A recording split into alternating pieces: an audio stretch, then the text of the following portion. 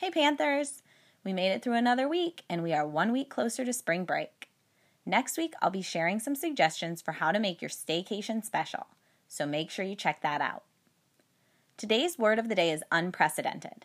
Those of you who are in my class know I especially love words with affixes, and you probably know that the prefix un means not, and when we add ed as the suffix, it usually indicates that the word is a past tense verb. But in this case, the usage is as an adjective. Remember that an adjective describes a noun. Unprecedented means without previous instance, never before known or experienced.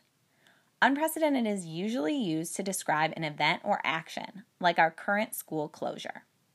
The word first appeared in historical citations in a 1641 speech, but the word was spelled with an SI instead of a CE. This week, an unprecedented move was made by the International Olympic Committee, or the IOC. The 2020 Tokyo Olympics will be postponed for the first time. In 1916, 1940, and 1944, the Games were canceled due to World War I and World War II. The Olympics will still be held in Tokyo and still be called the 2020 Olympics. What forced the IOC to make this decision? The decision to postpone came after pressure from major sports organizations, countries, and athletes. Athletes worried about equity in training time between athletes in affected countries and those in less affected countries. There is also concern about a lack of testing for doping. While many are cheering the decision to postpone, there are challenges caused by this decision. Arenas, hotels, and stadiums will have to be rescheduled.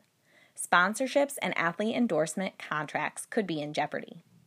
Volunteers will have to be rescheduled, and the international sports schedule will be impacted, as some major sports organizations had competitions set for the summer of 2021. Despite the challenges of this unparalleled decision, I am looking forward to getting to witness the first ever postponed Olympic Games in 2021. I know some of you are probably anxious to hear about fourth quarter learning plans, but hopefully you've heard that we need to wrap up third quarter first. Teachers should be providing information for ways you can improve your third quarter grade. Please take advantage of these opportunities to show what you know.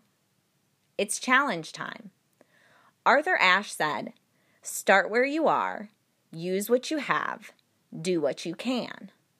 March is almost over, and thanks to all the coronavirus chaos, it has really flown by.